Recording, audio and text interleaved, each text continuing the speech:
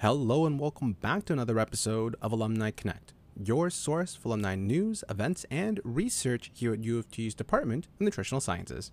My name is Rodney and I will be your host for today, and joining me today is Dr. Stephanie Nishi for part 2 of our interview. This is actually a continuation of our previous episode, but we've split this into two segments because it covers two different topics. Just as a quick recap, Steph has been a long-standing member of the Alumni Association and has recently taken a postdoctoral position within the PREDIMED study group in Spain. Now, our previous episode talked about Steph's graduate work here at U of T within the Department of Nutritional Sciences, and today's segment will actually focus on her journey as a postdoc and some of her experiences. So, Steph, your graduate work focused on exploring the health impact of tree nuts, such as almonds and walnuts, but this actually ties fairly closely to the work that you're currently doing now within the research group that you're in. For those who don't know, if Steph, you don't mind, I'll give a brief introduction.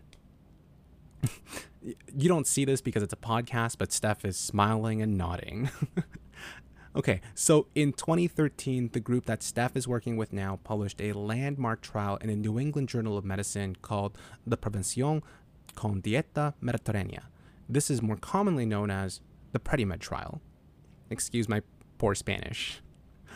I will go over the exact details of this trial and the dialogue surrounding it in an episode down in the future, but to summarize, the PREDIMED trial involves 7,447 individuals who were at high risk for cardiovascular disease and randomized them into one of three diets.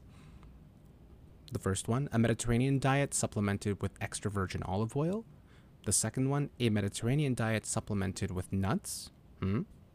And the third one is a control diet that encouraged low-fat foods. Now, this trial was stopped actually early after a median follow-up of 4.8 years after demonstrating that both the Mediterranean diet groups, this is both the extra virgin olive oil and the nuts, significantly lowered the rate of overall cardiovascular disease. Now, at the time, this was considered a major undertaking and a landmark trial. It still is today, reporting data on over 7,000 participants and hard outcomes in its composite measures, such as the incidence of myocardial infarction and stroke. These are actual hard outcomes and not the intermediate ones that you see typically studied in nutrition, such as cholesterol or blood pressure. Now, Steph, I'm sure you would know this too, but this was not the first clinical trial to explore the cardiovascular benefits of the Mediterranean diet. There have been other significant landmark trials that have done this in the past. One that comes to both of our minds, I'm sure, is the Lion Diet Heart Study that was published in 1999. Now, what is special, though, is that previous studies have really only looked at secondary prevention, which is investigating within individuals who have already had a cardiovascular event and whether this diet can reduce the risk of another event occurring. In this case of the PREDIMED study, this was a primary prevention trial where individuals did not have cardiovascular disease at baseline. They were at high risk, but they did not have cardiovascular disease at baseline. Never had a heart attack, never had a stroke.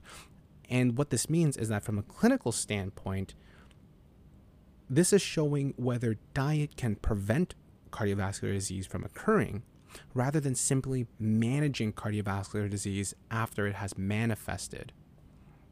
So this in and of itself is a Herculean task, and it's very exciting to hear that a fellow alumni is now working with this group. So now that I've rambled on long enough, sorry about that, I want to ask you, Steph, what is it like to be working with a group like this, with a group with such a strong pedigree for your postdoctoral work?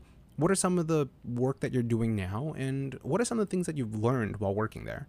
Sure. Well, I'm learning a lot, like each year in each different, step you could say that I'm in. I feel like there's so much more that I can learn and so many more questions that I have as I go through all of this.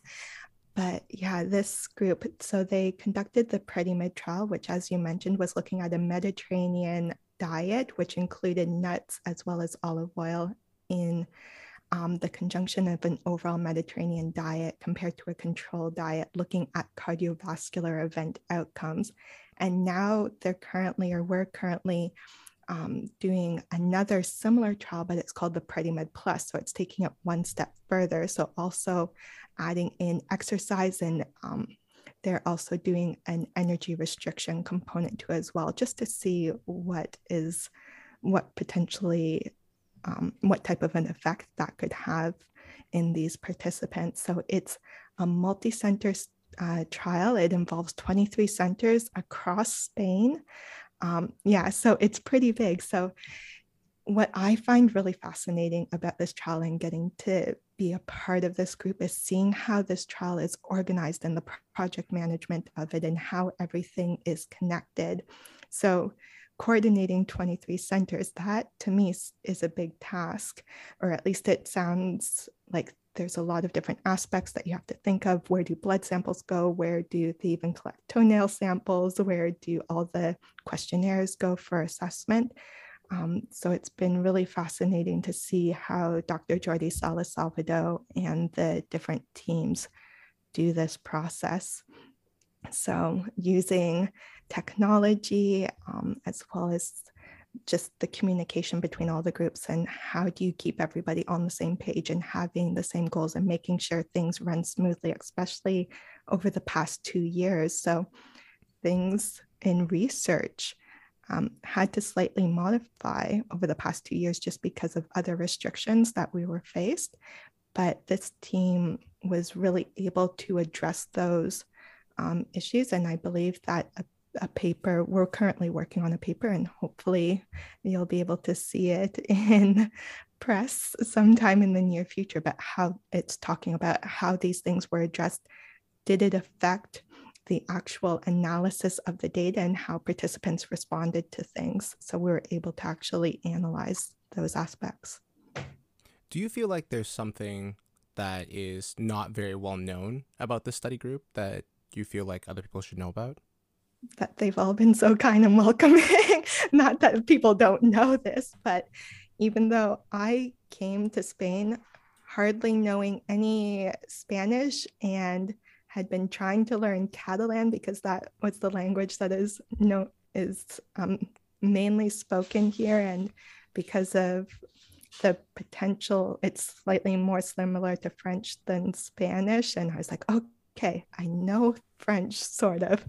Can I use this to my advantage to be able to communicate with people? But even though I'm still working on my language skills, everybody has been so welcoming, and there's just a lot of different questions that this data is able to answer. And there is a very defined process on how to apply to be able to answer a question. Even if you are working within one of the teams, you still have to apply and submit your proposal to be able to say, okay, this is a question that it's been addressed in the trial registration, but here's how I'm looking at it. These are the analyses that I think would be appropriate, and putting forward the proposal and making sure the committee signs off on it before you can move forward. And then there's certain timelines that you have to meet for being able to complete the analysis, complete the manuscript, and be able to submit. I don't know if that answers. No, it's good. And I won't ask too much more about the work itself, just because, I mean, this is a landmark trial in the world of nutrition. And if you ever wonder why clinical practice guidelines, there's a lot of recommendations on Mediterranean diet, this is one of the big trials that have really put that on the map, right? For general health, these sorts of things. So let's talk more about your postdoc journey, because I feel like you are in a fairly unique position. You did your graduate studies here in Canada, and then you decided to pursue a postdoc outside of Canada, but not just in the United States, but you flew across an ocean to get to Europe. And this is where you are doing your postdoc. So what is that process like? What has been easy? What has been difficult? Just so that if we have any viewers, any listeners who want to pursue a postdoc in Europe, what advice can you give them? Yeah, sure. Well, I guess I'll start at the beginning. I actually started looking, okay, where is there a research team where I can learn something from? And contribute to as well. And this started midway through my PhD. So it wasn't near the end because there's so much that had to happen even before getting to where I am or getting to Spain. So I was meeting with individuals at conferences, and I'm very grateful to Dr. Cyril Kendall, who introduced me to Dr. Jordi Salas Salvador, because we were at the DNSG conference together. And this conference, I really appreciate that even after the formal presentations, there's social events where everybody gets to come together. So you actually get to speak with the other researchers and other presenters, even if you feel like, oh my goodness, I've read all their research, and you kind of look up to them in that way. So we were able to get talking, and Dr. Salas Salvador mentioned, okay, if you apply for grants and you're able to get funding, come join my team. So from the moment I got home after that conference, I was looking into different grant opportunities and possibilities. Luckily, Canada, even if you don't continue studying in Canada, there are still some grants that you can apply for. So there is the CIHR, so Canadian Institutes for Health Research one, and the Banting and Best. And there's also some European grants that you can apply for. However, one of the barriers that I found for the European grants was that you had to have completed your PhD already. So that means that you wouldn't be starting your postdoc until a year after you had completed your PhD. So that would leave a year where you're just like, okay, do I work? Do I do other things? Do I try to do a postdoc somewhere else? What can I do? So I was very, very lucky to be able to be a recipient of the CIHR postdoctoral fellowship, to be able to do this opportunity and come to Spain. And then even before getting to Spain, there was a lot of paperwork that you had to get to in terms of applying for a visa and applications, and making sure everything was in order. And then even when getting here, I still have to, even though initially I was told I had a visa for 3 years, once I got here, they're like, nope, you have to do all that paperwork again each year. So that's the process. It may not be like that for everybody, but that's just my personal experience. But getting here and getting to meet the team, I was very grateful that even though it was in lockdown when I got here, the particular team that I was working with was still going into the unit, and I expected to go into the unit. So just taking precautions, but at least that meant that I got to meet people face to face, which I found very helpful, because meeting somebody face to face and getting to know and learn from them is something that helps me in my learning process, and knowing how can I best contribute as well. We would still do things virtually, of course, but I just found it made making the trip overseas that much more of an experience. Oh boy, Steph, I can only imagine. And I'm sure you recounting your experience here is definitely going to be helping somebody who listens to this podcast who might eventually go through something similar that you did. Oh boy, Steph, I can only imagine. And like you said, it's going to be different for everybody, but thank you so much for sharing this with us, because somebody down the line who's listening to this is going to find this information very useful, very helpful. And it's not always that you get someone who goes to a completely different country that speaks a completely different language to essentially start a new job. So kudos to you, Steph. And looking at the clock now, we've actually gone on for quite a little while, so we'll probably start to wrap things up. So Steph, thank you so much for coming on to the podcast today. Well, thank you so much, Rodney, for inviting me to speak here. And I really am so glad that we got to chat. Now, if anyone here wants to be able to reach you, is there any way they can reach you? Is there any sort of social media that you have that they can connect with you if they have more questions, specifically for getting into a postdoc somewhere outside of Canada? If you can give them any sort of advice, would you be able to? Yeah, of course, I'd be happy to. So feel free to connect with me on LinkedIn. Let me know that this is how you heard about this, so that I make sure to click, okay, yes, let's connect. On LinkedIn, I am Stephanie Nishi.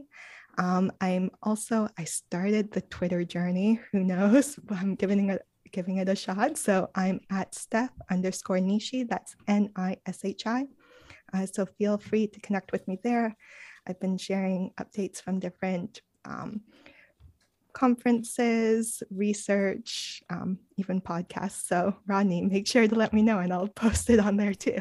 Fantastic. And I guess the final thing is, Steph, do you have anything you want to plug? Is there any sort of projects you're working on, not academia related, or it could be academia related, that you want to share with our listeners? Ooh, there's so many things that I feel deserve recognition. One of them is the group Plant-Based Canada. It's a science and nutrition and environmental group that talks about everything related to health and wellness. And it's led by Dr. Zara Kazem and Michelle Fedele. I'd also like to shout out the Toronto 3D group, including Rodney and others. I think that they're doing a lot of very interesting and great work, especially in regards to Dr. John Ziebenpiper and Dr. David Jenkins in regards to the portfolio diet and all the technological advances that are being brought into play there. So I think those are the two main ones at this point. I know I'm probably missing a boatload of other things that I should be sharing at this time, but please feel free to connect, and I'm happy to connect people with other things or share them as well there. That's okay, Steph. We'll get you to share more the next time we bring you back onto the podcast. There's so many other researchers that I feel like you need to highlight here. Well, Steph, thank you very much for coming on to the podcast. It was an absolute pleasure having you here, sticking around for both episodes, and we hope to have you back soon sometime in the near future. It's been my pleasure. Thank you, Rodney. So for our listeners, before we go, just a few housekeeping items to take care of, just like every episode. This podcast and the Alumni Association is proudly sponsored by the University of Toronto Affinity Partner in Manulife for supporting the student and alumni experience. Discover the benefits of Affinity products at uft.me/DNSAA. That is uft.me/DNSAA. Now, if you like what you heard today and you want to hear more, make sure to follow us on the platform that you are listening on so that you'll always know when a new episode is being released. If you have any comments, suggestions, or feedback, you can always send us an email or reach out to us at our departmental website. And also, check out our YouTube channel, University of Toronto DNSAA, where we upload videos of lectures and panels that we have throughout the year. And finally, did you know our department is on Twitter? It's not us, the Alumni Association, but if you are interested in seeing the latest news regarding our department in real time, give us a follow on Twitter at NutriSci_UFT. That's NutriSci, NutriSci_UFT. Well, we hope you enjoyed today's episode with Dr. Stephanie Nishi talking about her time as a graduate student here at the University of Toronto and also her current work as a postdoctoral researcher in Spain. Thanks again for joining us, and we hope you join us next time on our next episode.